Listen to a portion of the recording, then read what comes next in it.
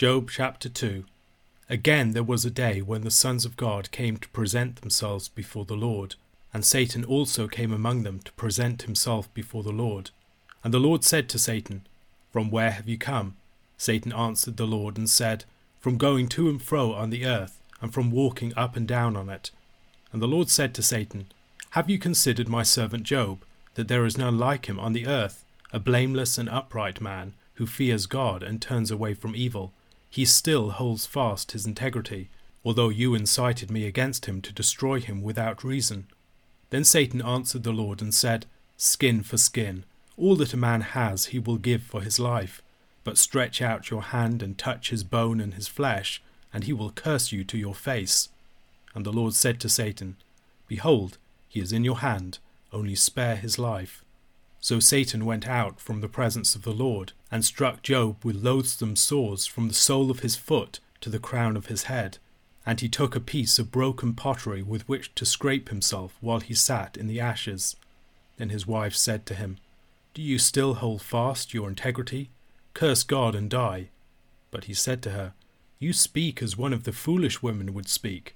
Shall we receive good from God, and shall we not receive evil?" In all this Job did not sin with his lips. Now when Job's 3 friends heard of all this evil that had come upon him, they came each from his own place, Eliphaz the Temanite, Bildad the Shuhite, and Zophar the Naamathite. They made an appointment together to come to show him sympathy and comfort him. And when they saw him from a distance, they did not recognize him. And they raised their voices and wept, and they tore their robes and sprinkled dust on their heads toward heaven. And they sat with him on the ground 7 days and 7 nights, and no one spoke a word to him, for they saw that his suffering was very great. Satan's first attempt to get Job to curse God in Job chapter 1 had failed utterly. Rather than cursing the Lord as Satan had hoped, Job had actually ended the chapter by blessing the Lord. And so in Job chapter 2 he begins another assault. The passage opens with an episode that is pointedly similar to that of chapter 1 verses 6 to 8. It repeats many of the same elements, almost word for word. That passage read, "Now there was a day when the sons of God came to present themselves before the Lord, and Satan also came among them. The Lord said to Satan, 'From where have you come?' Satan answered the Lord and said, 'From going to and fro on the earth, and from walking up and down on it.' And the Lord said to Satan, 'Have you considered my servant Job, that there is none like him on the earth, a blameless and upright man, who fears God and turns away from evil?'" Save for a few minor changes, this passage is repeated at the beginning of chapter 2. It is as if the text is underlining the fact that Satan is back to square one. In response to Satan's confident pronouncement in the preceding chapter, the Lord had given him the right to take all of Job's possessions. However, now, as a sore loser, Satan comes back and complains that the terms weren't fair. The test of chapter 1 was not a true test. For it to be a true test, Satan should be allowed to attack Job's own body. Many proposed interpretations have been given for Satan's statement, "skin for skin." Some have suggested, for instance, that it refers to the willingness of Job to give up the skins of other people for his own skin, or perhaps the skin of his wealth and his possessions for his own body. David Klein suggests that the meaning of the expression is more prospective in its force. Satan is saying that although you may attack a person's possessions, that is not the same thing as attacking their own body. If you attack their own person, they will attack your person in response. If the Lord strikes Job, Job will strike back at him. This seems to be pretty much the import of verse 5. Even though Satan has lost the former contest and has no right to claim that it was unfair, as he consented to its terms earlier, the Lord accepts the second contest. He removes his protection from Job and allows Satan to attack Job's body. He does so by afflicting Job with loathsome sores from the sole of his foot to the crown of his head. The exact character of this affliction is not entirely clear, although it might remind us of the 6th plague of boils upon the Egyptians.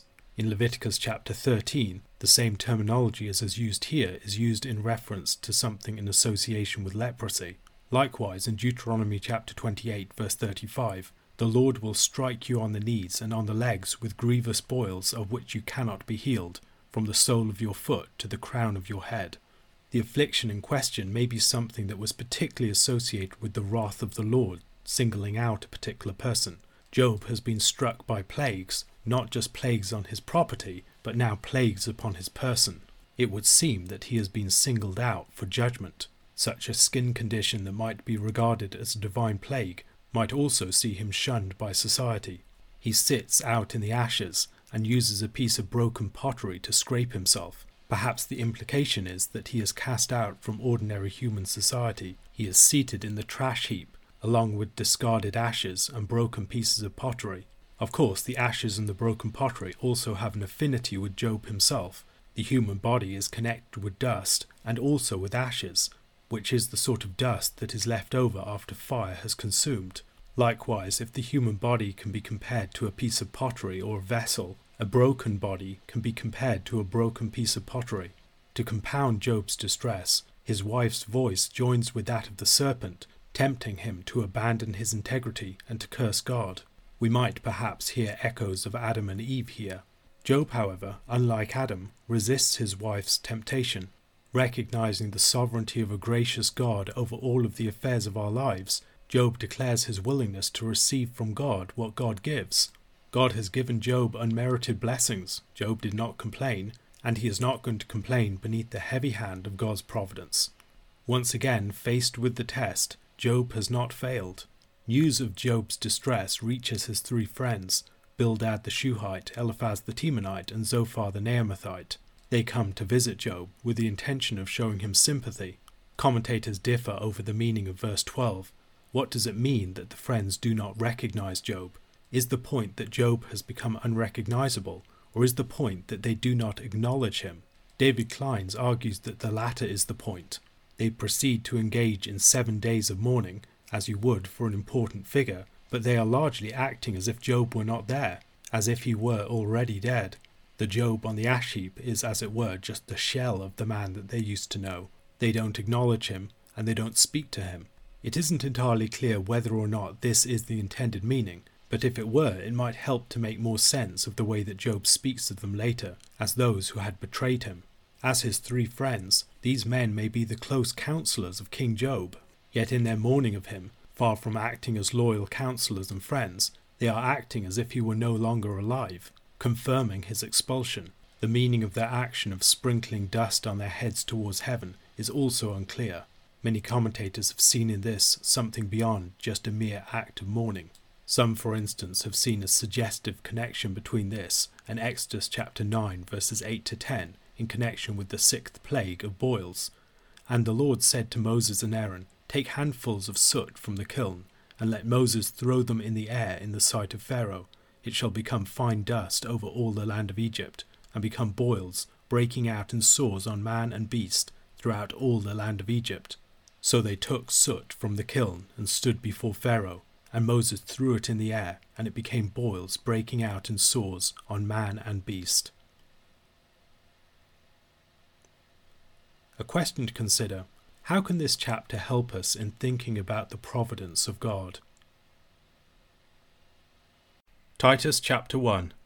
Paul, a servant of God and an apostle of Jesus Christ, for the sake of the faith of God's elect, and their knowledge of the truth, which accords with godliness, in hope of eternal life, which God, who never lies, promised before the ages began, and at the proper time manifested in his word through the preaching with which I have been entrusted by the command of God our Saviour. To Titus, my true child in a common faith, grace and peace from God the Father and Christ Jesus our Saviour. This is why I left you in Crete, so that you might put what remained into order, and appoint elders in every town as I directed you. If anyone is above reproach, the husband of one wife, and his children are believers, and not open to the charge of debauchery or insubordination. For an overseer, as God's steward, must be above reproach. He must not be arrogant or quick-tempered, or a drunkard or violent, or greedy for gain, but hospitable, a lover of good, self-controlled, upright, holy and disciplined. He must hold firm to the trustworthy word as taught, so that he may be able to give instruction in sound doctrine, and also able to rebuke those who contradict it. For there are many who are insubordinate, empty talkers and deceivers, especially those of the circumcision party. They must be silenced, since they are upsetting whole families by teaching for shameful gain what they ought not to teach. One of the Cretans, a prophet of their own, said, "Cretans are always liars, evil beasts, lazy gluttons." This testimony is true. Therefore rebuke them sharply, that they may be sound in the faith, not devoting themselves to Jewish myths and the commands of people who turn away from the truth.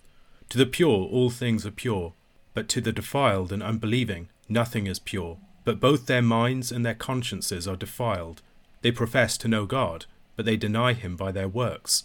They are detestable, disobedient, unfit for any good work. The book of Titus is one of Paul's 3 pastoral epistles, along with the books of 1st and 2nd Timothy. The dating of the book of Titus, like the other pastoral epistles, is difficult. Perhaps it was written during Paul's 3rd missionary journey during his time in Ephesus. The status of verse 5 that Paul left Titus on Crete need not imply that Paul was actually on Crete himself. However, in this letter he does indicate a knowledge of the situation there. Crete doesn't appear in the book of Acts until Acts chapter 27, when Paul and his companions go by Crete on their way to Rome. Crete had a bad reputation as a culture of sexual license, debauchery, lying, and gluttony, all things referenced later in this first chapter. As in the other pastoral epistles, Paul has opponents very clearly in mind. Titus's opponents on Crete seem to have had a Jewish Christian background, and there may have also been some ascetic elements within the mix. Of Titus himself we do not know a great deal. He is referenced in the book of Galatians as a Gentile, Galatians chapter 2 verse 3, but even Titus, who was with me, was not forced to be circumcised, though he was a Greek. Titus is mentioned on several occasions in the book of 2 Corinthians as an emissary of Paul to the Corinthians. In 2 Corinthians chapter 8 verse 23, "As for Titus, he is my partner and fellow worker for your benefit." Like the other pastoral epistles, the Pauline authorship of the book of Titus has been disputed. However, when these arguments against authenticity are examined more closely, they are not at all as strong as they might first appear. Paul begins the letter by describing himself and his ministry. Here he speaks of himself as a servant of God, language that he does not use elsewhere. Speaking of himself as an apostle of Jesus Christ, Paul proceeds to articulate the purpose and the basis of his ministry. Its purpose is the faith of God's elect and their knowledge of the truth. The faith of God's elect refers to the belief of the church. God has chosen his people and brought them into participation in the life of his Son, and he wants them to be built up in the faith. The intention is that they rise to their full maturity. One of Paul's fullest statements of what this means is found in Ephesians chapter 4 verses 11 to 16. "And he gave the apostles, the prophets, the evangelists, the shepherds and teachers, to equip the saints for the work of ministry, for building up the body of Christ, until we all attain to the unity of the faith and of the knowledge of the Son of God, to mature manhood, to the measure of the stature of the fullness of Christ, so that we may no longer be children, tossed to and fro by the waves and carried about by every wind of doctrine, by human cunning, by craftiness in deceitful schemes. Rather, speaking the truth in love, we are to grow up in every way into him who is the head, into Christ, from whom the whole body, joined and held together by every joint with which it is equipped, when each part is working properly, makes the body grow so that it builds itself up in love." The truth into which Paul is guiding the church is one that accords with godliness, or one that leads to godliness, most likely the former. Godliness is the measure and a defining characteristic of the maturity into which Paul is guiding the people of God. This is the goal. The basis is the hope of eternal life. Paul situates his message and his ministry within an eschatological frame. The hope of eternal life was promised before the ages began, and now in the fullness of time it has been manifested through the preaching concerning Jesus Christ. Paul's own ministry is an expression of this. He addresses Titus as his true child in a common faith. It is possible that this implies that it was through the ministry of the Apostle Paul that Titus was converted. However, the sonship of Titus, like the sonship of Timothy, might refer more to the way that he is functioning as an apostolic emissary for Paul. Paul had left Titus on Crete. It is not clear that Paul himself had been on Crete, but he had commissioned Titus with his charge there. There already seemed to be several churches on the island of Crete, and Titus's duty was to put them in some sort of order. Here, as we also see in 1 Timothy chapter 3, the task of the apostle's representative seems to involve in large measure the establishment of a new structure of church government. There are clear parallels to observe between verses 6 to 9 and 1 Timothy chapter 3 verses 1 to 7. The saying is trustworthy: if anyone aspires to the office of overseer, he desires a noble task. Therefore an overseer must be above reproach, the husband of one wife, sober-minded, self-controlled, respectable, hospitable, able to teach, not a drunkard, not violent, but gentle, not quarrelsome, not a lover of money. He must manage his own household well, with all dignity, keeping his children submissive. For if someone does not know how to manage his own household, how will he care for God's church? He must not be a recent convert, or he may become puffed up with conceit and fall into the condemnation of the devil. Moreover, he must be well thought of by outsiders, so that he may not fall into disgrace, into a snare of the devil. The task of Titus is that of appointing elders in every town. This is most likely the task of establishing a leader of each town church, rather than lots of isolated household churches, each with their own elders. Paul wishes to establish an elder or an overseer within each town. This figure would presumably have been one of the leaders of the existing house churches. It is imperative that candidates for such an office be of very good reputation, above any reproach. They are to be judged by their households. First of all, candidates for such a position have to be husbands of one wife. Perhaps this is designed to exclude converted polygamists. However, it might just be a way of saying that the suitable candidate for such an office must be a one-woman man, a man who is absolutely faithful to his wife. He needs to have a family whose behaviour conforms with the gospel. In a deeply perverse and pagan society like Crete's, his household needs to be a model household. If his children are given to the ways of the surrounding culture, he will not be able to give the sort of example that is needed. Likewise, if his children do not respect his authority, if they are insubordinate, his ability to lead the church will be compromised, and it may also be an indication of a failure on his part, that he is the sort of head of a household who provokes his children to anger, or perhaps that he is too weak or lacks sufficient moral character to set a household in order. The overseer is called to act as God's steward in his household. While teaching is an essential part of this role, the task of the overseer does not narrowly focus upon that act of teaching. It is better thought of as the task of a guardian or steward. He needs to manage and oversee the running of the household of God. To fulfill such a role, besides being above reproach, he needs to be a humble man who is able to exercise control over his passions, his temper, and his appetites. He must not be given to anger or given to much wine, with which violence can often come. He must not be a greedy man, a man who is driven by the love of money. Rather, he must be characterized by a series of positive traits. Hospitality is mentioned first. Hospitality was absolutely essential to the early church's life. Wealthy patrons and hosts would allow the church to meet in their homes.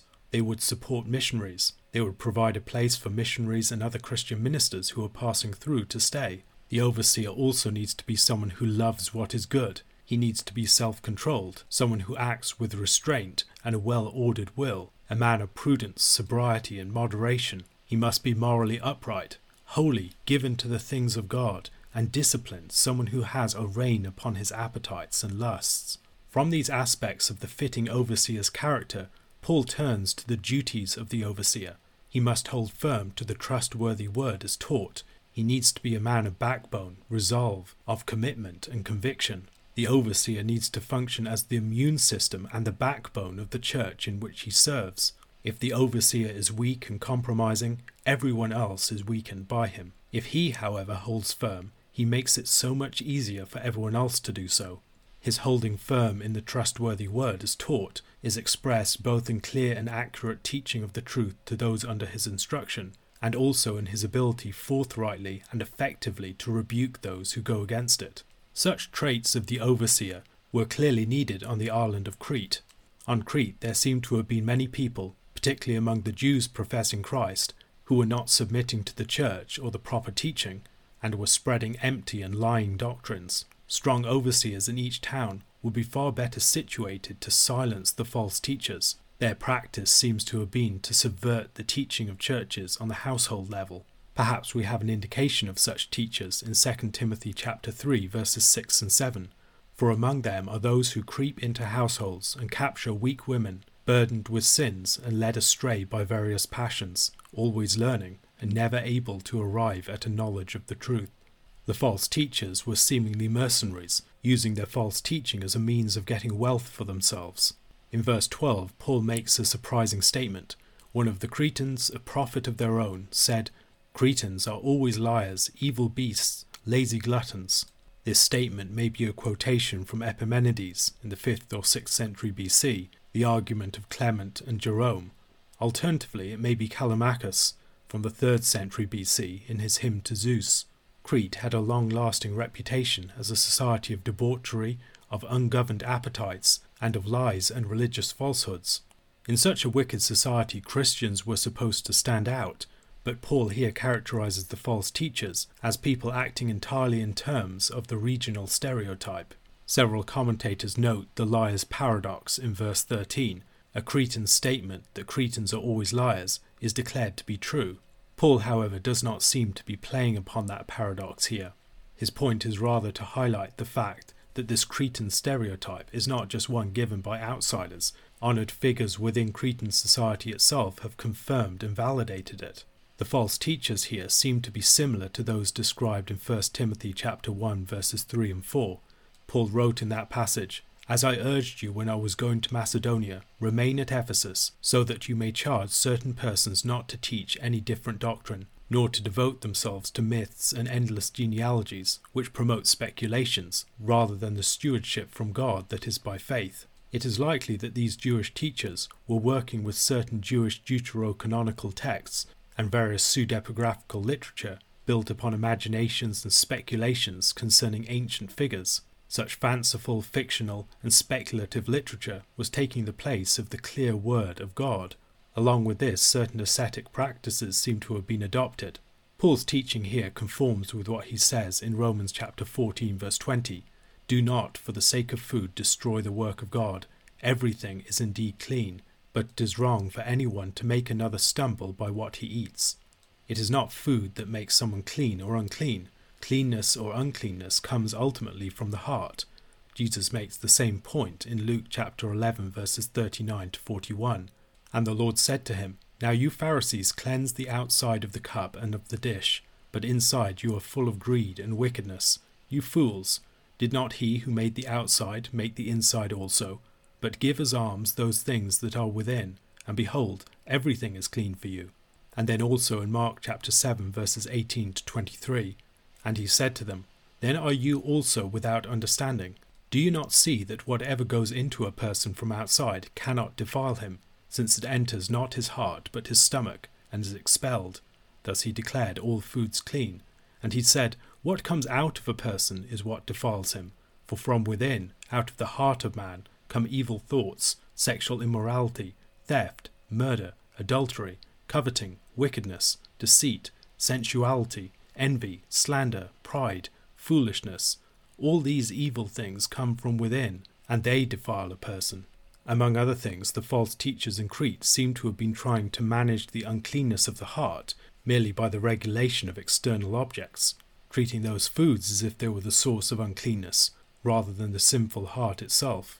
Yet Paul here describes them as detestable, disobedient, and unfit for any good work. Despite this extreme condemnation, though, Paul presents Titus's duty as that of rebuking them, with the hope that they might be sound in the faith. For all of his harsh words, Paul has not given up on the possibility of these false teachers being turned around. A question to consider: how might Paul's teaching concerning the overseer here and elsewhere help us in our understanding of the proper role and the suitable persons for the office of the pastor?